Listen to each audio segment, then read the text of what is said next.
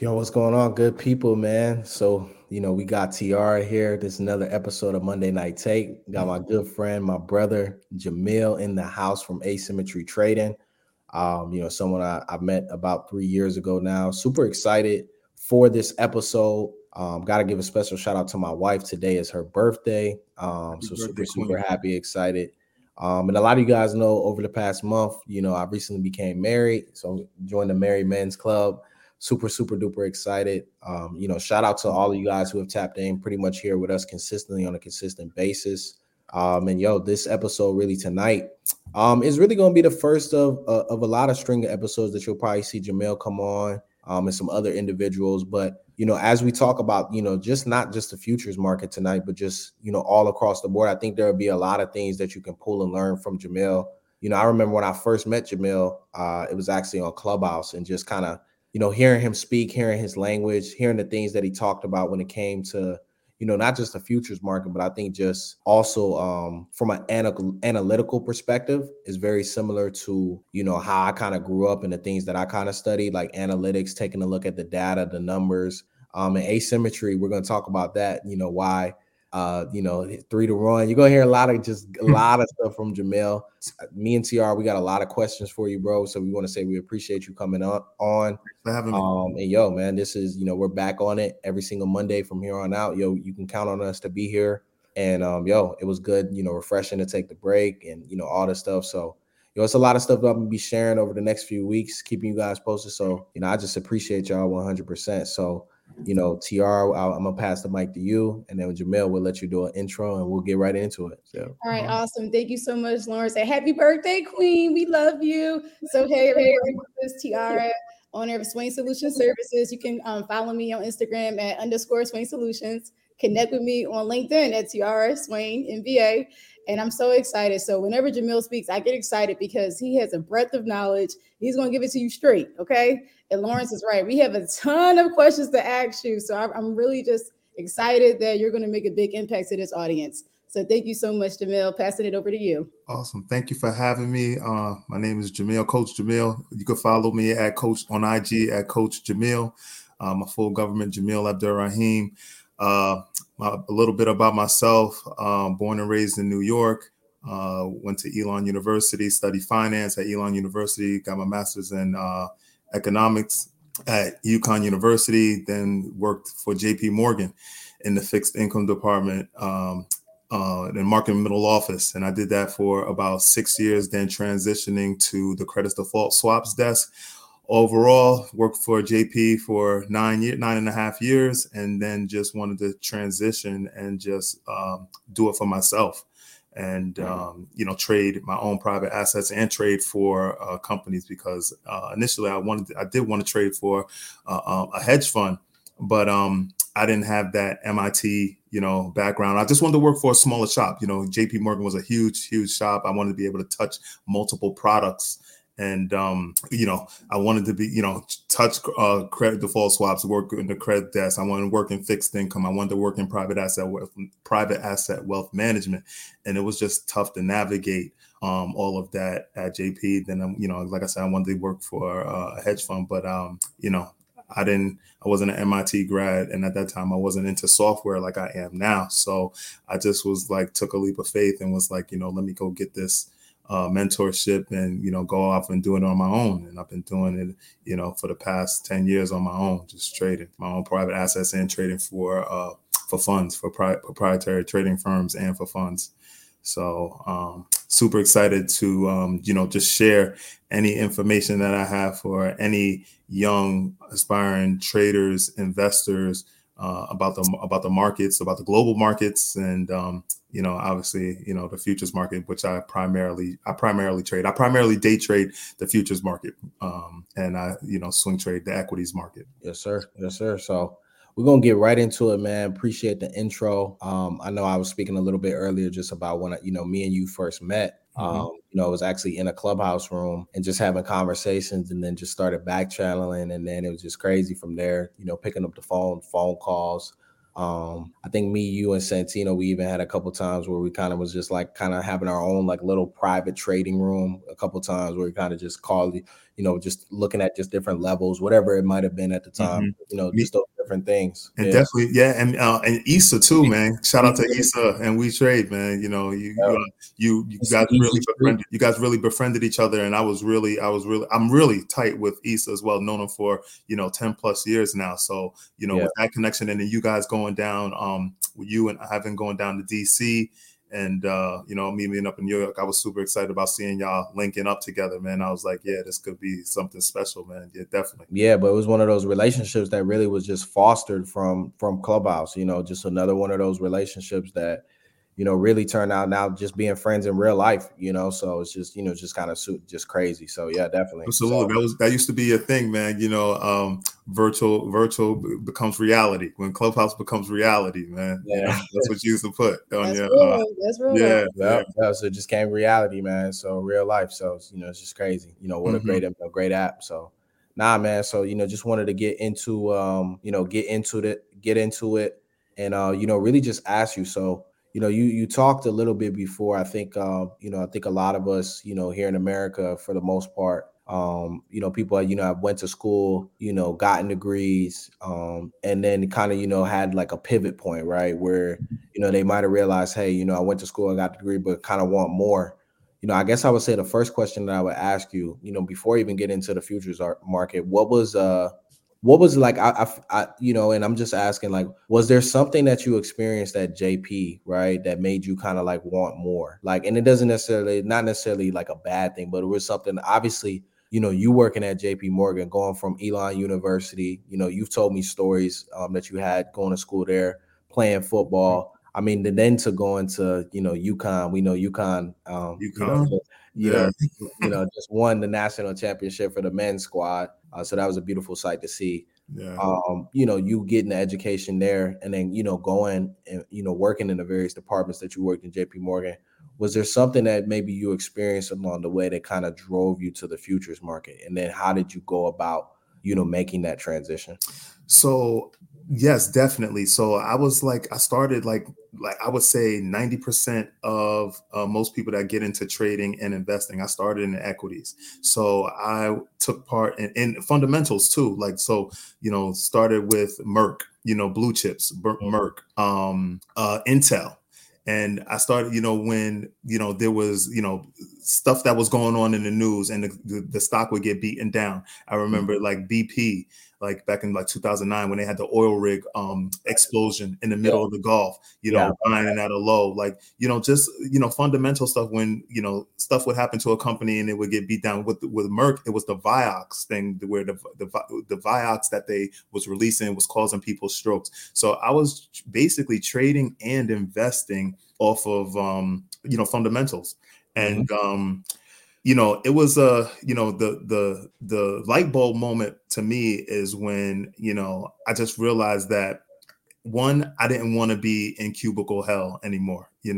I was coming in, commuting from, and I didn't have a bad commute, man. I'm in Williamsburg, Brooklyn. I'm commuting and taking the M train to downtown Brooklyn.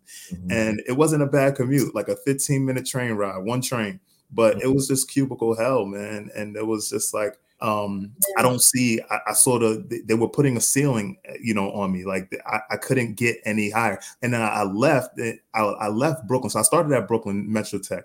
And then I went to corporate headquarters, 270 Park. That's when I started working in credit. Park Ave. Yeah, correct. And I just saw the ceiling. They wasn't going to let me get any higher. I was just bumping my head, learning different products, and ready to move on. Moving to collateral, understanding all the different products within fixed income, and I wasn't going to be able to elevate, to move up. And those people that came in with me, because they bring like junior analysts in droves, like especially like I came in with like about 5 Asian guys that graduated from NYU, and we all went our different routes. And I'm seeing that at the time I didn't take up golf. I wasn't hitting up, weekends usually started on Thursday still and hitting happy hours. I wasn't doing that. I was really like still trying to hone my craft on, learning different products and trading the financial markets. And I knew I wasn't going to be able to get any further. So now I was like, I'm going to have to make a pivot because, I just saw they were just slow playing me. And I just saw myself not getting any further. And that's when I was like, you know what, I'm just going to have to, get out. Oh, I put my apps out to different company, MBIA, Deerfield. So different hedge funds. And I just wasn't getting no traction. So I was just like, yeah, I'm just going to have to go. Yeah, no, it makes a lot of sense. So as you were making, that transition, what ways did you kind of actually get into the futures market? Like what? Oh, yeah. Yeah. So, all right. You talked about learning different product. Mm-hmm. What kind of drove you to the futures market? Yeah. Okay, dope. So I was looking. So I remember this, man. I was at my Bloomberg. I was at JP, and I was just analyzing the markets. And there was he was in a market middle office. He was in a market middle office. He supported a marketer. So his name was Robert Cook. And he was like, he saw me, he was just watching me, and he was like, saw what I was doing. And he was like, you just trade stocks? And we just was having a conversation. I was like, yeah, I trade stocks. And this is all, he was like, this is all you do? And this time I wasn't even trading options. I wasn't even into options or anything. I didn't know nothing about the Greeks really, anything like that. And he was like, you're hustling backwards. He was like, if you're day trading, you should be really, using less money to control more money. And you should be using a leveraged asset like futures. Mm-hmm. And I was like, futures. And then the wheels started spinning from there, man. Once he told me about futures, we had a conversation about it, and he told me about how diverse the market was.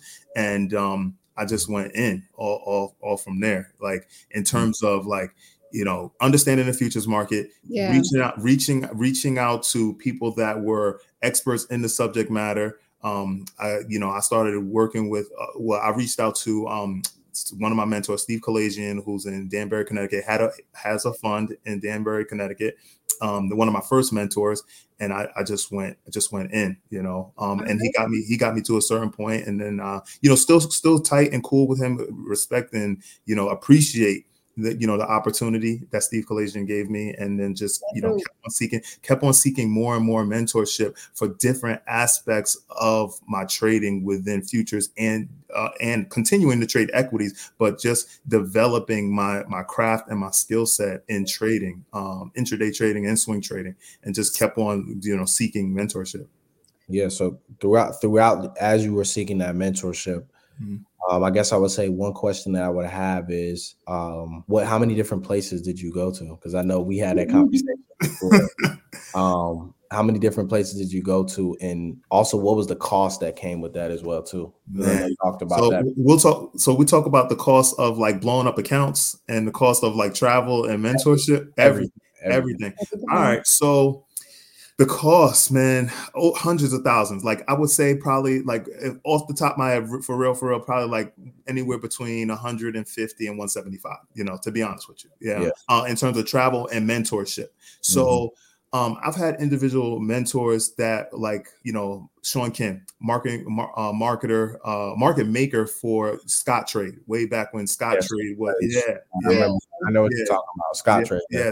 Sean Kim, like he's in Jakarta right now. Still tight with him. So he's a guy that, time and sales, level 2 data. So, my price action stuff, being able to buy and sell off a level 2 data, time and sales. Todd Davis, you see me do Fibonacci's, level of expectancy. The list goes on, man. Jeff Manson. I've had like, you've had a lot. A lot. So, and also too, obviously I went to the school of Online Trading Academy, and that got me Online Trading Academy, which is a international institute academy, if you will. They have locations in the Middle East, they have locations in Canada, in the UK, and they have like 30 locations all throughout the country. So from a standpoint of OTA, because they have like a a 60 instructor network, right? I initially got set up with OTA in Baltimore, which I'm at when I'm at ESA. I'm at ESA, and the owner of that center also owned the one down in Tyson's Corner in Virginia, Northern Virginia. So, through that, it was a great opportunity. But I initially saw them. In Cornelius, North Carolina, about an hour and a half away from Elon. That's when I first saw them, because I was looking at a commercial property in Cornelius, North Carolina, because that area was supposed to be growing. It's right outside the Lake Norman area. Mm-hmm. So I got hooked up. Just that education alone was $45,000. Mm. Just OTA, just 45,000. I got I wanted to go in because they covered everything, proactive investing, futures, Forex, options, the stock market. So they covered everything in OTA. So I was just like, let me, I have it. Let me go ahead and get that. So when I did that, I traveled to me being from the Northeast, born and raised in New York. It was no problem. They had one center on Broadway, right, not too far from Wall Street. They had one in Long Island. They had, Connecticut, and Philadelphia. But I got hooked up, in Philly and City of Brotherly Love. But I got hooked up in Baltimore. So in my area, there was about 5-6 locations, OTA locations that I would have access to, that I would have, different instructors coming in that I would be able to, seek, get the information that I was needing, that I was wanting. And, again, that only got me so far, it wasn't even giving all of it. And that was okay. That was okay. I took from it what I could. Not to badmouth them anything. At the end of the day, they are not in the business. They're not in the business of their students being successful. They're in the business of education. So, it's a situation of upselling and buying more. But me, I want to do this for myself and by myself. I want to do this. So I'm paying the premium up front, and let's go. But hindsight being 2020 and finding out more and more as I traveled, I went to Wisconsin, I went to Arizona, I went to the center out in Irvine, California, Tampa. I lived in Florida, so I went to Fort Lauderdale, Tampa Bay, and it just seeing different instructors, but it was only getting me so far, and they have live trading and everything. But it was so crazy to me, and it didn't dawn on me early in my trading, like. I'm watching them trade live futures in front of thousands of people, like in their live trading rooms, and they're only trading one contract. They're only trading one contract. When we're talking about professional traders, instructors, and it's like, how are you going to scale or show people how to scale their business or scale their trading if you're only trading one contract? Their hook was, when you first get in, what they was advertising that you could trade our money, in their class, when you do their like 6-day class, that you could trade our money.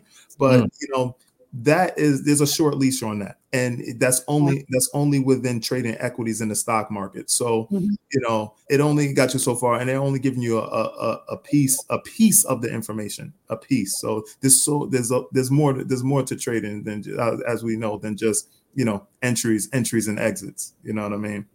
Got you, for sure. Yeah. Well, Jameel, you have a really dope story. Okay. And I hope everyone is really enjoying what they're learning right now, because this is awesome.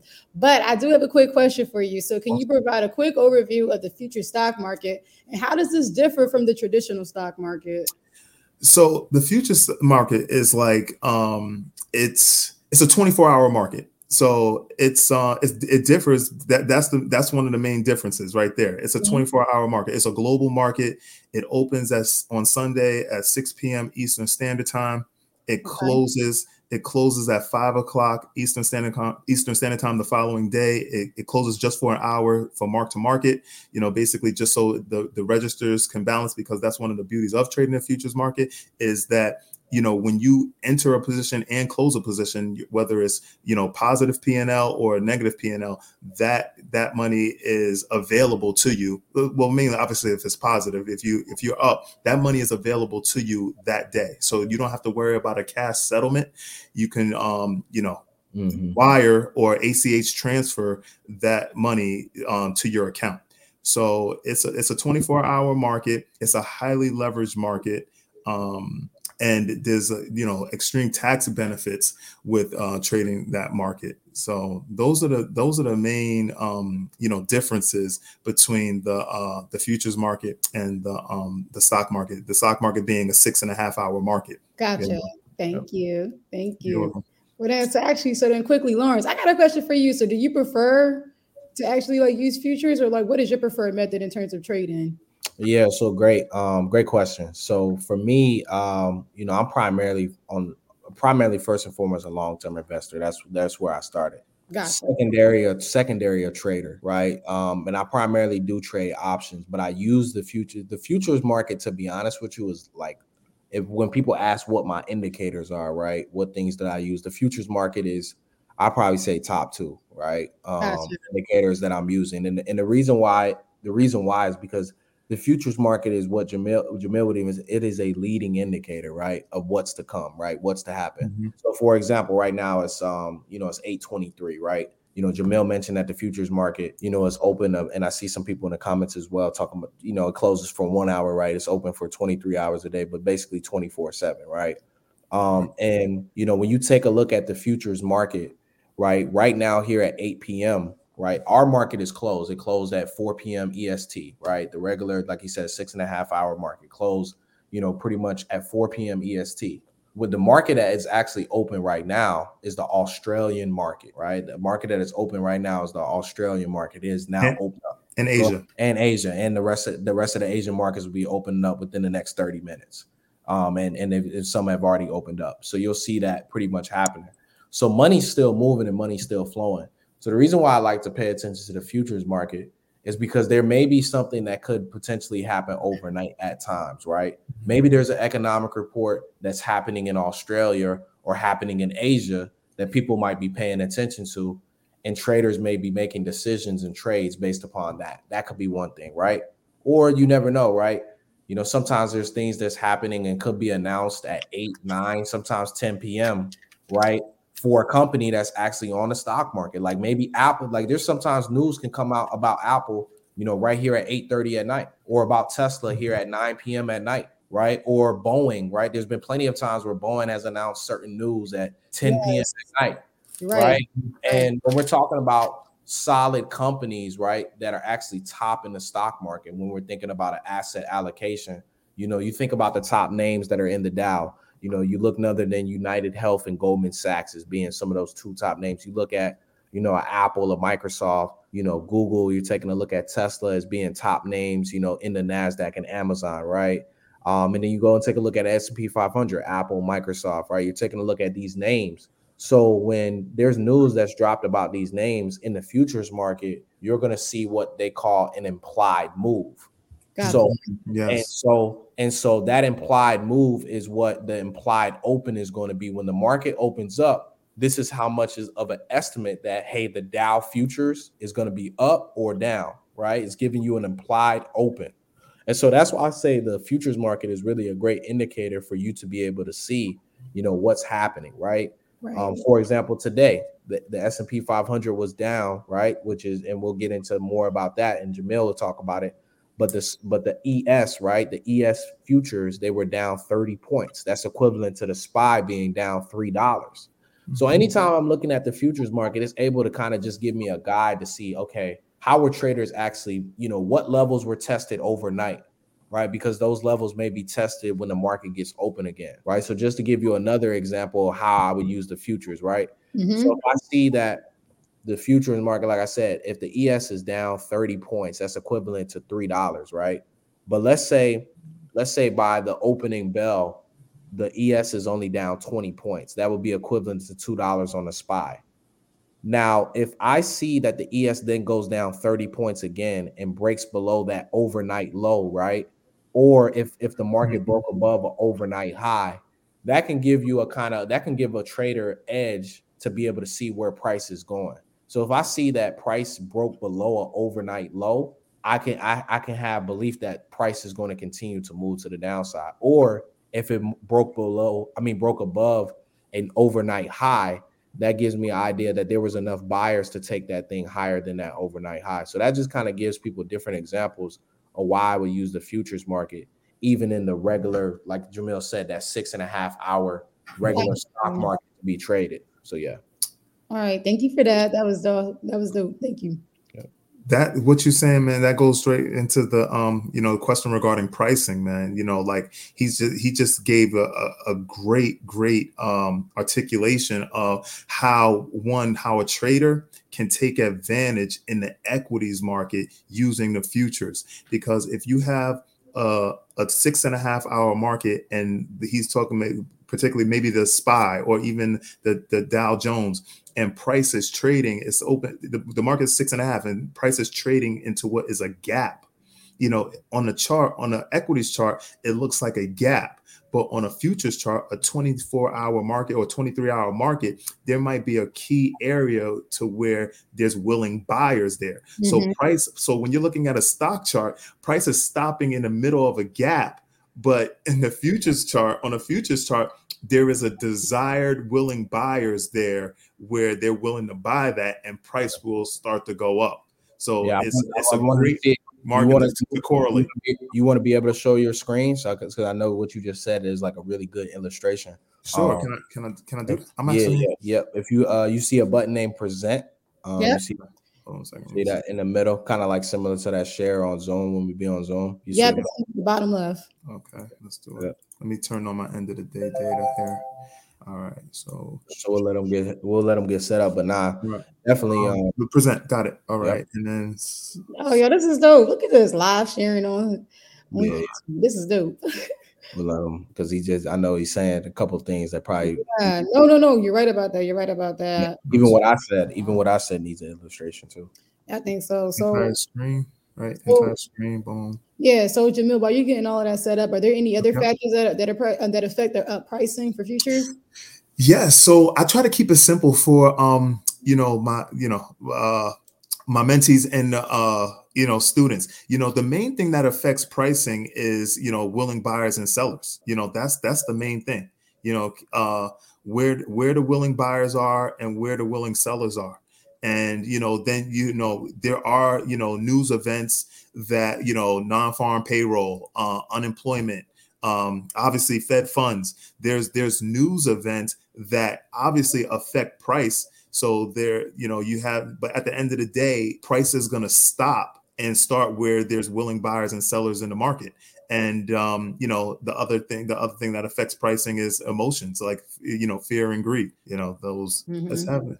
I don't know if it's allowing me to share. It's not. I went to window, and entire screen. It's not giving me the blue button. Do you have to give me permission? It's not good. It's the blue button for the share is not. It's not lit up.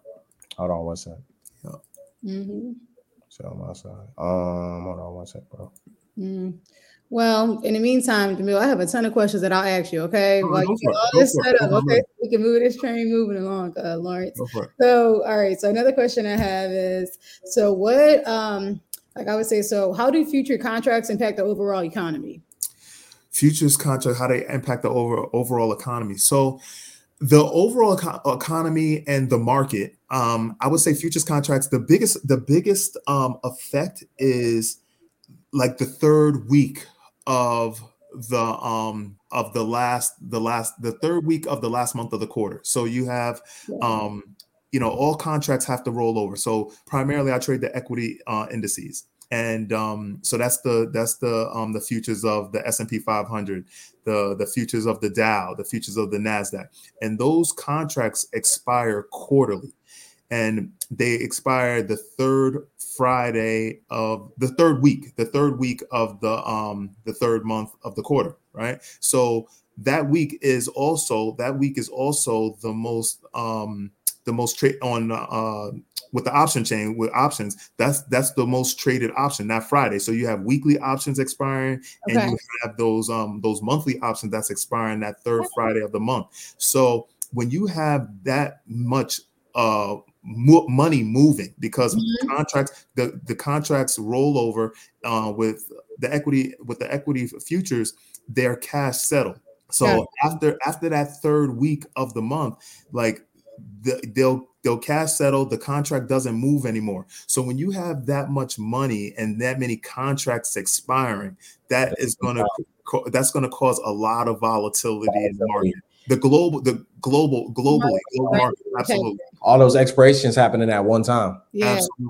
Absolutely. Did you when you hit present, was it you said it's not allowed? When you hit present, did you hit share screen? Correct. So I'll go to present right here, and then I go to share screen at the bottom, slides, video file, share screen, and then I go to share screen, and then it says at the top entire screen, window, and Microsoft Edge tab, and it's not highlighted blue where it says share and cancel. It's not. I can't click on it. Click on your screen first, like where it says entire screen. Click on that box that's showing your screen.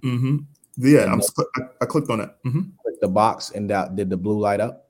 It didn't. And then I tried window, It didn't light up, and I'm also trying Microsoft tab, and it's not lit up.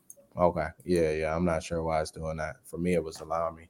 And then I did also click. I clicked the box for share or system audio. It's not allowing me to. Okay. Well, then, do you think you can share it, Lawrence? Maybe from your end? I don't have the Ninja Trader. Gotcha. Never mind. I didn't ask that question.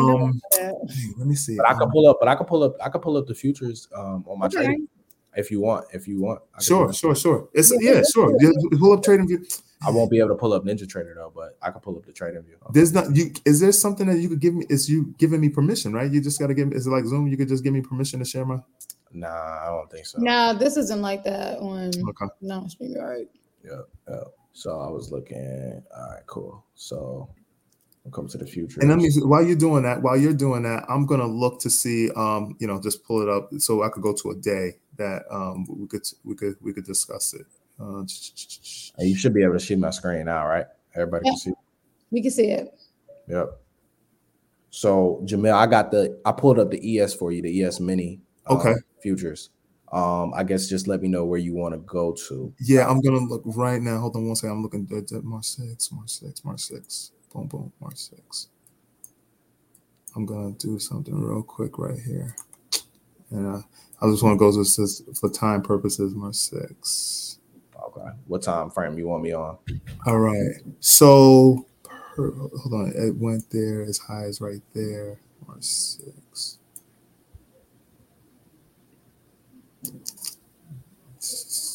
So that's March 6. That's boom. And we're going right into this area right here. So we go into March 6. Let's go to March 6. Okay, I'm on March 6. I got March 6. Perfect. On the spy. No, go to March 6 on the spy, on the daily first, right?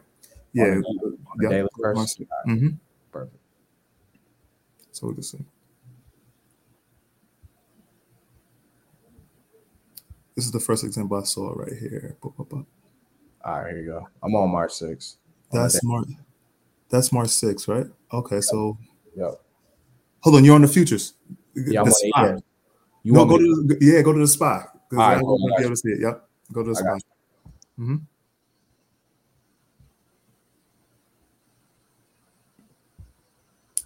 All right. So that right there, that March 6, that's a gap right there to the left, right? So you see how so March 6, you have the March 6 trading right there, right? But that's a red candle because price rallied up. You could see as high as price went, right? Price went as high as, let me see. I'm looking at your screen. Looking at my screen. 406. Right? Mm-hmm. All right. So, but now that's a gap though, right? The price went as high as 406, but that to the left of that candle is a gap, right? Correct. Price went as high as no, it says 406, 407. Okay, but there's a gap right over there to the left. Now, if you go to the ES futures chart to whether it be a 10-minute or a 15-minute time frame, you are going to see the price pattern that pushed price down at that gap.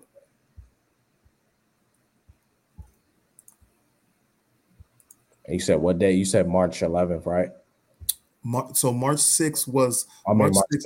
Yeah, March 6. March 6 was the when price rallied up, but the level that it happened at that was from February 19th. Okay. Yeah.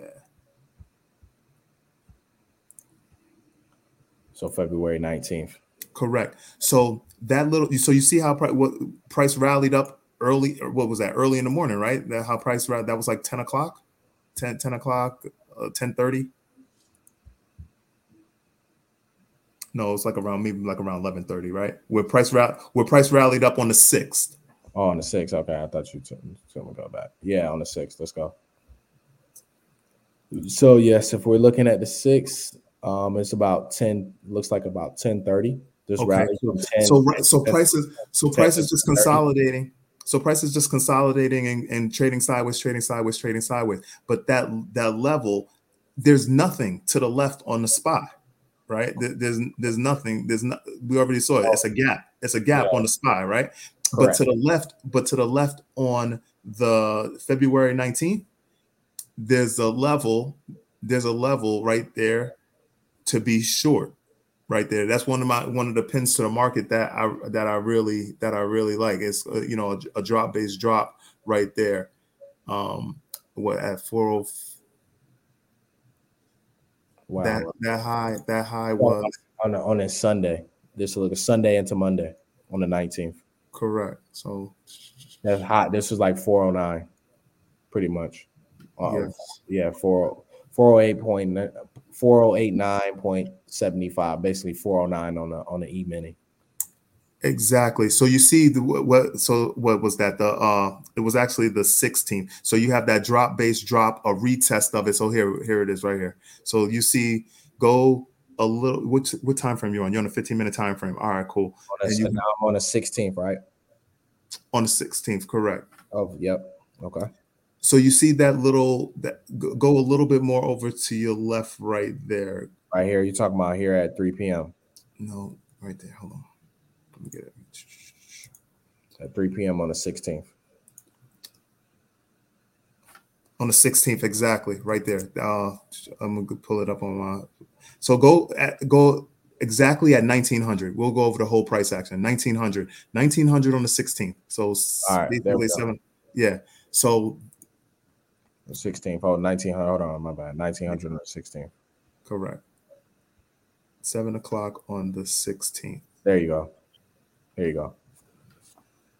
All right. So that price action right there, and then you see how those wicks come back there, and then it just sells off right there. When price comes back to that area, that is a supply zone. There's more sellers than buyers there at that area. So this is the futures market, and there's nothing there on the SPY, but that level exists there on the futures market. So this is how you could use the futures market to correlate it with the equities market. That price pattern and that price action, just that drop, that extreme drop away in the overnight. There is no willing buyers there pushing this market up. Price drops down. When price comes back there on March 6th, it trades sideways for what 30, like an hour, and then it drops away. Even if we're looking at, I just slid over to current present time now here on April 10th. Even if you look at it from this standpoint, right? You're looking here at on the spot on the not spot the E-mini right here. On the 15, I'm on the 15-minute time frame on that S&P 500 E-mini, and you're taking a look. If you look the past couple of sessions, if you look on Wednesday, April 5th, Thursday, April 6th, and then if you look today here, Monday, at 10 a.m. here, right around 10 a.m., 10:15. And I was actually speaking earlier on this today. If you look, pricing, this is equivalent for the E-mini futures. The SPY was sitting kind of right at 406. And then if you take a look as well at the QQQ, it was sitting right at 313, and it literally just, it came right out of this demand zone. So there was a bunch of demand that was sitting right here at this level. And what I was telling people, was talking to people about, was like, hey, in the futures market, a lot of times you can see, where not only, there's just buyers and sellers, but also, what was that previous week's low? That was one thing that I talked about, right? Like if you take a look at this, this was pretty much last week's low where we were at today. So either one or two things was going to happen.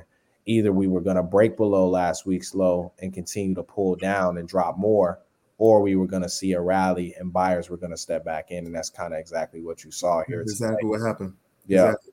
If you could, to make it for the audience, man, put a March 6th, put a horizontal line so that they could look over to the left in the futures market. If you could, March 6th, that high, put a horizontal line on March 6th, and then just go over to the left. So the high right there.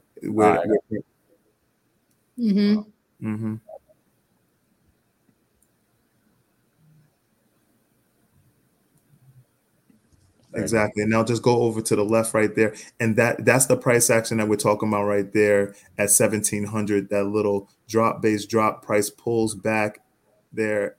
Yes. Right there. That price action right there. Correct. And then just price selling off. And once price gets back there on March 6th, it just drops away. It trades sideways and then drops away. But again, if you're using this to correlate it with the equities market, the SPY, this is what this is for. You have that level. You see this drop in price that happened in February. You see price, rallying up. It's a gap on the SPY, and you could that's how you correlate the markets. Because also too that level is in the overnight. That level is overnight, and that the origin of that move is in the overnight when the U.S. market is closed. Okay. All right. So I have a quick question for you and Lawrence. So can y'all discuss any trends that you're seeing in the futures market and how this may impact investors for the future? Great question. That's a great question. That's a great question.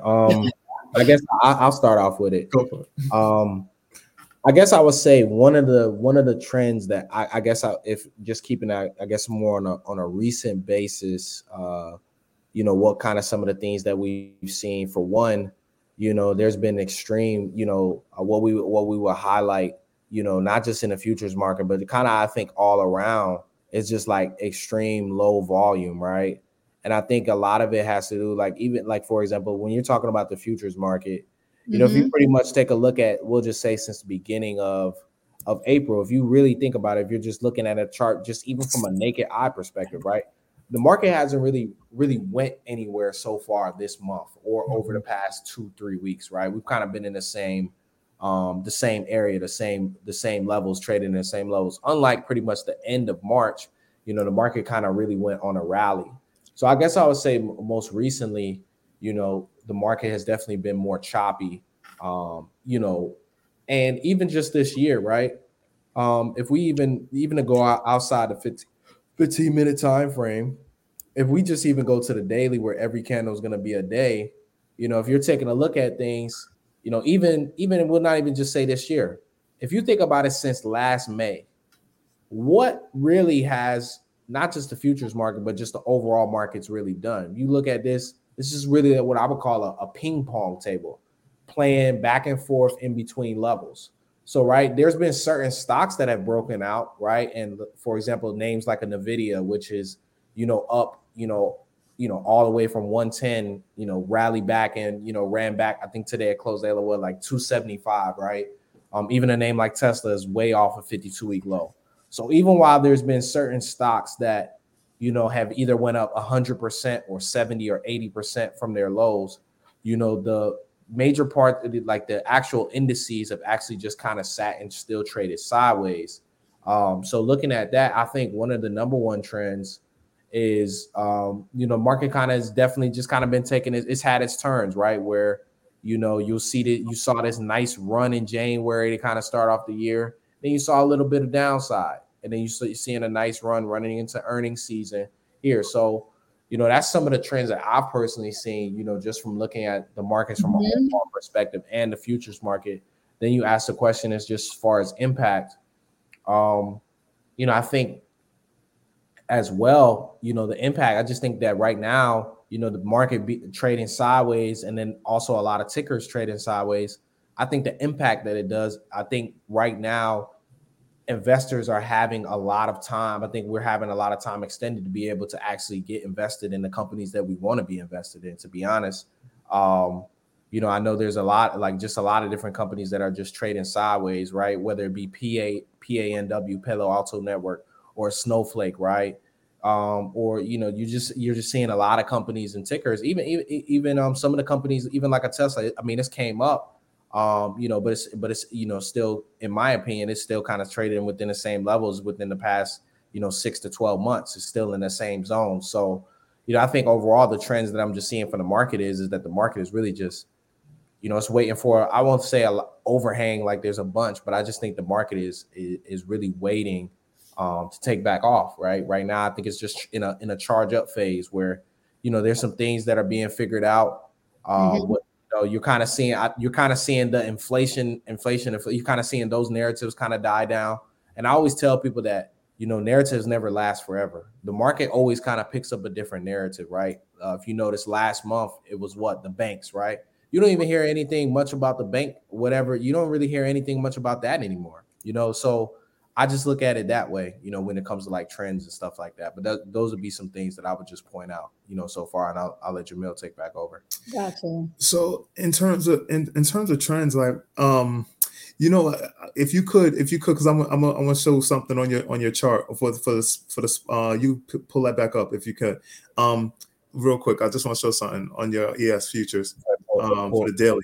I think right now it's just like in terms of day trading, this is really like the arena for day trading, like identifying key areas for intraday to be long and short in the market, because like there aren't any continued moves. There's just no like there's no trending moves. Like I was swing trading the futures market in like 2020, 2021. And there just isn't any continued moves. And I will say this, I would think that, talking to other traders and my mentors and things of that nature, since the introduction of the micros, the micros came into existence in April of 2020. And the micro contracts, they existed for the commodities, but for the equity indices, it's like it's another hedging tool. It's another yes, you could use it to speculate on the market, but you could use it also to hedge positions. And I think obviously with a new product, micros coming in, that is bringing potentially more buyers and sellers, more retail buyers and sellers into the market. And this is things that come into the market, new products that come into the market. It's not for the public. It's not for the public and retail traders to make money. You know what I mean? It's to actually, quite the opposite, to take their money. So you have a lower barrier of entry and more volatility. So, you're seeing price like go down to the extremes, like go down to the previous day low, and first rally in the first 30 minutes of the session, then go down to the previous day low, then rally up. It's a lot of volatility, it's a lot of swings in the market, but there's no continued moves. It's just the extremes. It's perfect for Lawrence's strategy of selling a lot of money, selling covered calls and staying out of the money, just staying out of the way. But if you understand, extremes, you understand, price recognition, there's opportunities from a day trading perspective. But like right now, to answer your question in terms of the trends, it's just volatility and just staying at the extremes for low risk, high reward opportunities. But like being in the middle, you're gonna get chopped up, you're gonna get hurt. Oh, okay. So I'm really excited that you both shared and really elaborated on that, because I've never traded in futures. So this is all lessons to me. So we all appreciate it. Okay. Now, the question that I'm also now curious to find out is, I just wonder, like, how do you all see it evolving in the next 5 to 10 years, like futures? Because this is just very interesting. I'm just really intrigued by this whole thing. That's all. So I think, go ahead.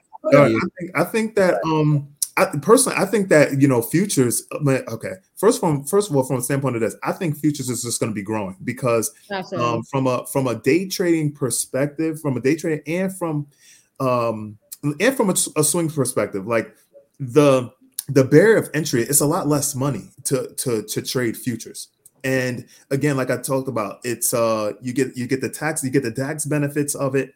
There it's I'm not gonna it's not the market I trade. Obviously, it's the most liquid market. It's the S&P 500. However, you do have the Nasdaq and the Dow Jones, which provides daily the swings. It provides the opportunity, because in order to make money in the market, whether you're short or long, you need move. Your price has to move.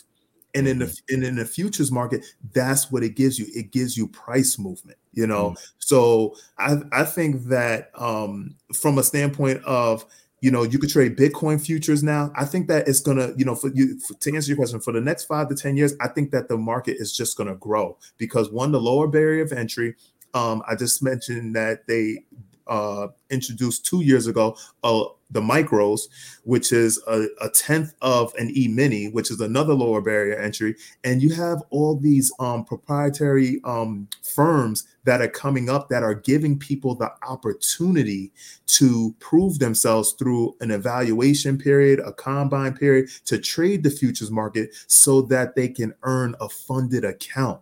I've seen that, like, in this space right now, there was maybe like 1 or 2 companies like Top Step Trader, where you can go through a 2-step combine where you can prove to be profitable, and they would fund you an account. So basically it will work like this. You pay $200 a month to show that you can make $6,000 2 times, which is a total of $12,000. And then they would fund you a $50,000 account. You have like so many companies like this now. Yeah, yes. So it's grown immensely. So to your question, that's a great question. I just think that, and it's futures. It's mostly futures because it's for day trading. That's awesome.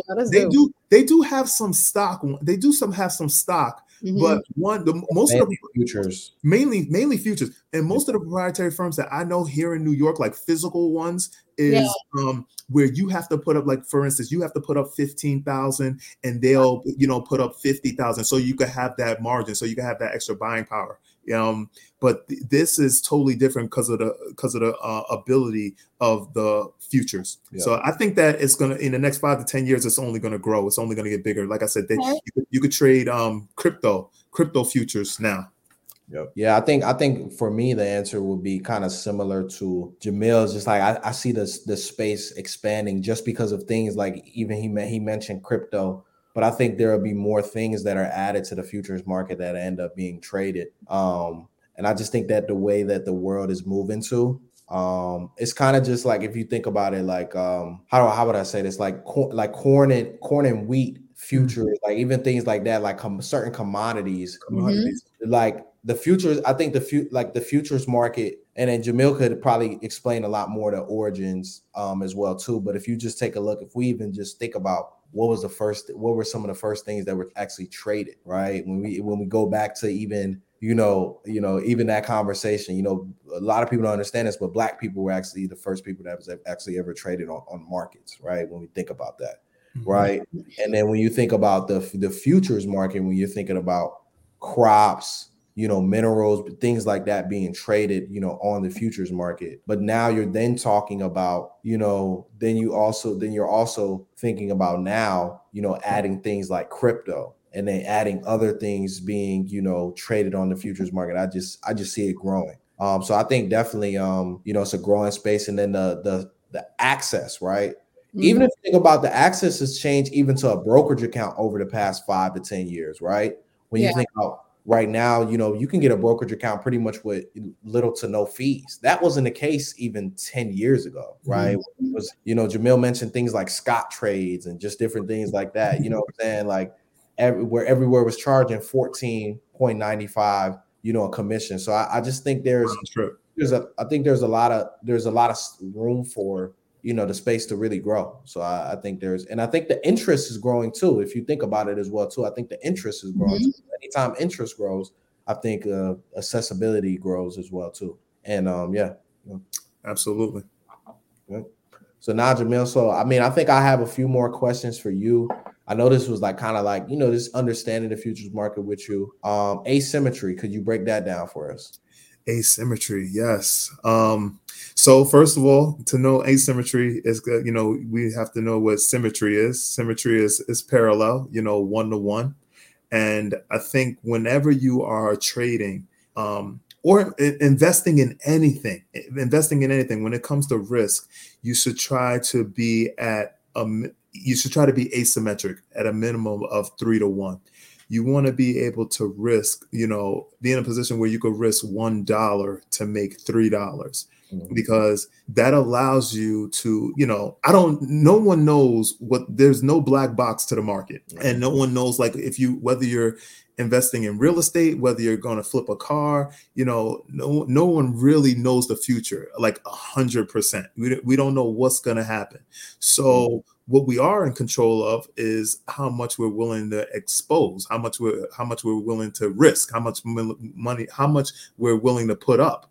And whether that's $1 or $100, you want to be able to risk $1 to make $3, because that would mean that you could be 30% right on your investments or trades and still be profitable. So you could be wrong 7 out of 10 times and still be profitable, because if I'm right 3 times, risking $1 to make 3, if I'm right 3 times, that's 9. Yeah. If I'm wrong 7 times, I'm down 7. Yeah. So that's asymmetry, being able to not be right and still be profitable, still be net profitable, minus, plus or minus commissions and everything. And, I got put on to that by one of my mentors who actually worked for Paul Tudor Jones. He was, minimum, 5-to-1, risking $1 to make 5, where, you could be 20% right and still be profitable. So that's where I, through my evolution of trading. Nah, definitely, bro. Evolution of trading, where you would like to be, and even from a standpoint of you trading on a bigger time frames, daily and weekly, you could still do that. Yeah. So what? So I guess I would probably say I'll turn it over to you. You got any more questions for him? Yeah, well, I was just curious to listen, Jameel. You mentioned something about tax write-offs earlier, and I need you to elaborate a little bit more on that if you can. So, all right, man, let me, let me get the form. You know what? You might want to share this form. You know what? Let's get the form. Let's do it. Let's do the form. Let's do the form. So, and then we could go to and then while you pull it up, I can ask another question. Lawrence, I always have questions. Here it is. Okay. Oh, never mind. Go ahead. We're good. So let's do it. Lawrence, this is the form right here, right? So it's the IRS form is 60. You could Google form 6781. Hold on. You said IRS form 6781? Correct. Section 1256. IRS 60 form 81. Yeah. And it's the form, it's the section 1256. Section 1256. Hold on. Yep. Let's see. Hold on. This is the one benefit, man. This is the beauty of trading futures. Let me see. You said it was the form, right? Yep, it's form IRS form. You could go to irs.gov, but it's form. It took me to irs.gov. Yep, form 6781. Form 6781. Okay, 6781. Perfect. That's why I was wrong. 6481. Gains and losses. Correct. And you said sections 1256, right? Yeah, because it says 1256 at the top, right? And if contracts mark to market. Yep. Yes. That's it. That's it. So if you go down, so the beauty of trading the futures market is you have a tax advantage of a 60-40 split. So to make it really simple, if you make $100,000 trading, right, 40% is that 40,000 of that is going to be at a short term right here. So this right here is strictly for futures traders, this form right here. So you see that short-term capital right there gain. So again, to make it really simple, you make 100,000 in a year, 40,000 of that is going to be taxed at 40%, 60,000 is going to be taxed at long term. So that's the tax advantage of trading futures contracts, because it's based on, what Lawrence touched about earlier, the history of futures contracts, where it derived from. This was for farmers back in the day. This is what futures contracts was really for. It evolved into electronically trading, but this is like the commitment to buy or sell a futures contract, in the future, and It was a prediction based upon how crops would grow. exactly, derived from the Dust Bowl, when all the sharecroppers and the farmers, lost their crops, and they needed the term seed money. Exactly, the seed. Yep. Exactly. So this is what you would have your accountant fill out for your taxes. So obviously with equities, it's a totally different tax bracket and tax percentage. Okay, thank you. Thank you. Okay. No, that's pretty dope, y'all. And this is also a friendly reminder. Please do your taxes. It's due April 18th for the United States. Just throwing it out there next Tuesday. So National Tax Day. 18th, yeah. Wow. Yep. No, that's awesome. Well, thank you so much, Jameel. Yeah, so Jameel, kind of to wrap up here, really just wanted to say, first off, thank you for coming on. Definitely, I think we'll be having you on and our other couple guys on with you next time as well too, down in the near future. But and that word future. no pun intended. No pun intended. No pun intended. No pun intended whatsoever. All pun intended. Yeah, but nah, I think there's always things to learn, man. And I think you always got to be kind of really just an open book, man. And I think, for me myself, learning a lot from you, because I was using a few, like I said, I explained, I think, very well earlier in this episode of just the strategy and how I use the futures market, but just even talking to you, learning more, just seeing different things, always good to see things from a different scope. Yeah. But it's futures market. I mean, like I said, it's so instrumental, and I think everyone should be paying attention to it, whether they're trading it or not. Even if you're just a regular, maybe long-term investor, right? Absolutely. Or someone that might just be, trading options or just, trading shares, trading equities, right? I think the futures market is, I mean, like I said, I think it's a top two indicator, right? When it comes to trading, in my opinion, it's a top two indicator. So yeah, absolutely. It's just, and it's extremely diverse. So like, why would I trade the spot Forex market when I could trade this Forex market through the futures market? If I'm trading gold, if I'm trading oil, or a sector of energy, an energy sector, you could look at the futures for an advantage, for an edge, and or protection, because that's really also too what it's used for. Like I said, you could speculate and make money because it has a lot of range and it has a lot of opportunities, but primarily institutions, hedge funds, banks, companies, they care about their risk, they care about their bottom line. So if you have a market where you're exposed, and you have money on the books, you got to be, and something happen, and the market is closed, you can't get out of a position, you can't get out of your options, right? You have to be long short the futures market to be able to hedge those positions. Yep. Yes, sir. So just it's a extremely diverse. I think it gives you a lot of tools in the belt. You feel me? Yes.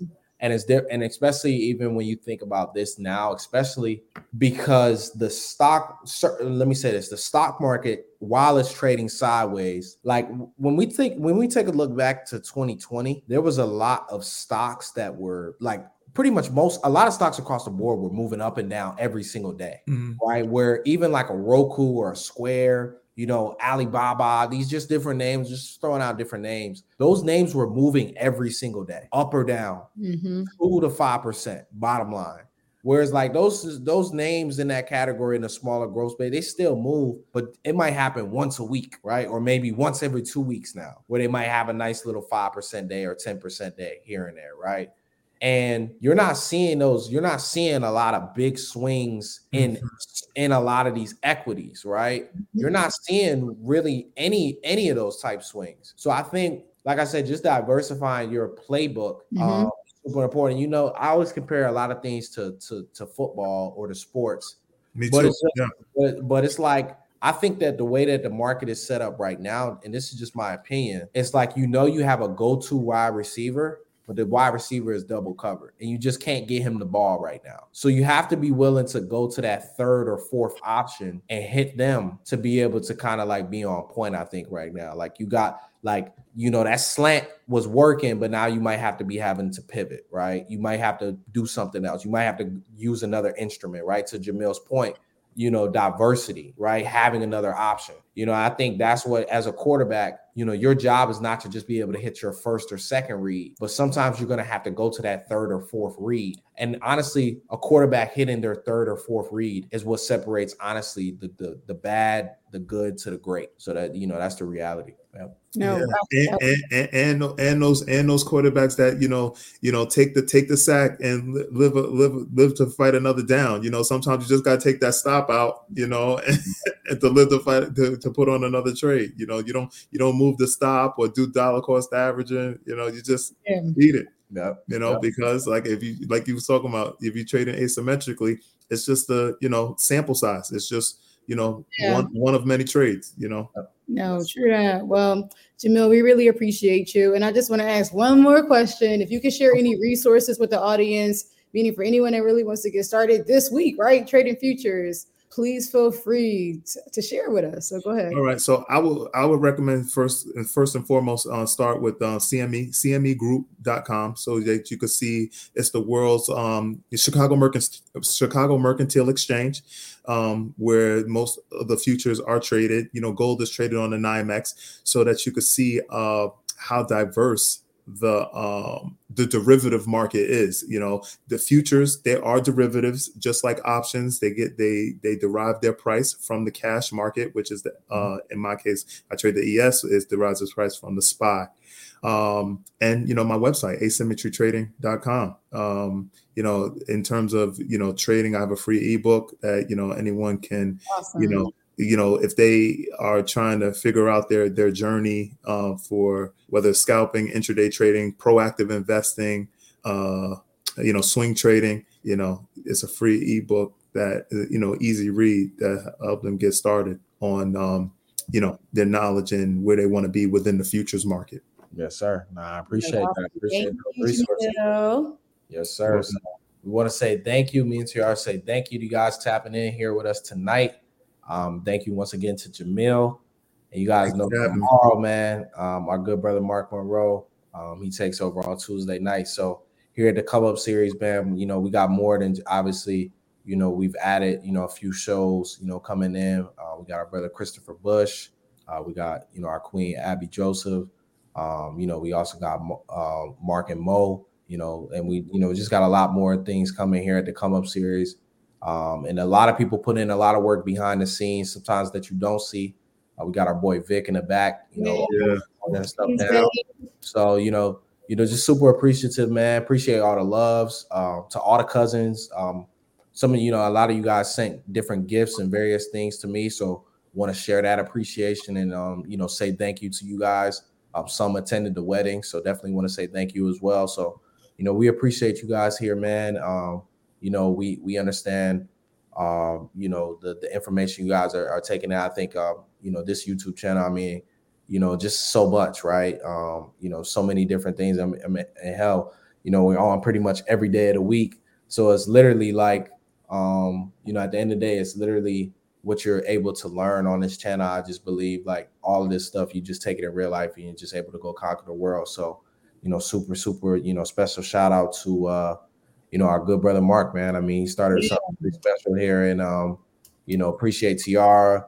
I think you guys will be hearing a lot more from her about the job market updates in the next few weeks, and you guys will see Jameel again. You guys have seen me and Jameel, in different cities. We've probably been to your city before, and have taught, done various things. So, it's just a good vibe, man, to be on here, be in a space, where we're of appreciation, right, and we're here in this world, only for a limited amount of time. So you got to be grateful. Every day is an opportunity to go out there and get better. And yes, well, pause. You thanking everyone, but we need to thank you too. So let's not even do that. Exactly, okay? Man. I was gonna say, man, thank you.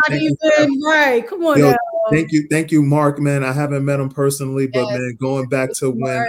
I first came across him at SummerSlam and listening to him, super talented and sharp brother. Can't wait to see him, you know, whether it be on the East Coast or West Coast, man. Can't wait to meet him and talk to him. You know, it's been great to just see your evolution, Panther, you know, and we're doing great things with this channel, man. It's super awesome. Thank you for having me, you know, just to see the growth and evolution that you have with just, you know, in your personally, and, you know, in your profession and in your craft, and with this right here, and your collaboration and work with Mark, man. I remember when you was telling me you was meeting up with him in New York. It's been great. And Tiara, is such a pleasure and delight to meet you out in Texas. And I'm super glad that you're plugged in and that you're gonna be, you know, you're from Philly, you know. Oh my gosh, we have this like long battle. You know, you're an Eagles fan. He's a Giants fan. Here we go. You know, Philadelphia fans are some of the rudest fans. Don't do this. The rudest fans in the country, but you know, I rock with you though. I rock with you. I didn't say anything rude to you this week. Okay, we just started. Oh man, it's just like such an oxymoron, a city of brotherly love, man. When it comes to why is she like this? This is the side I don't see it, Jameel. Okay. Oh, man. Well, nah, man. We, like I said, once again, man, super appreciative. Everyone have a blessed night, and we'll see you guys next Monday, man. Peace out. Thank you. Have a great week, y'all. Bye. Thank you.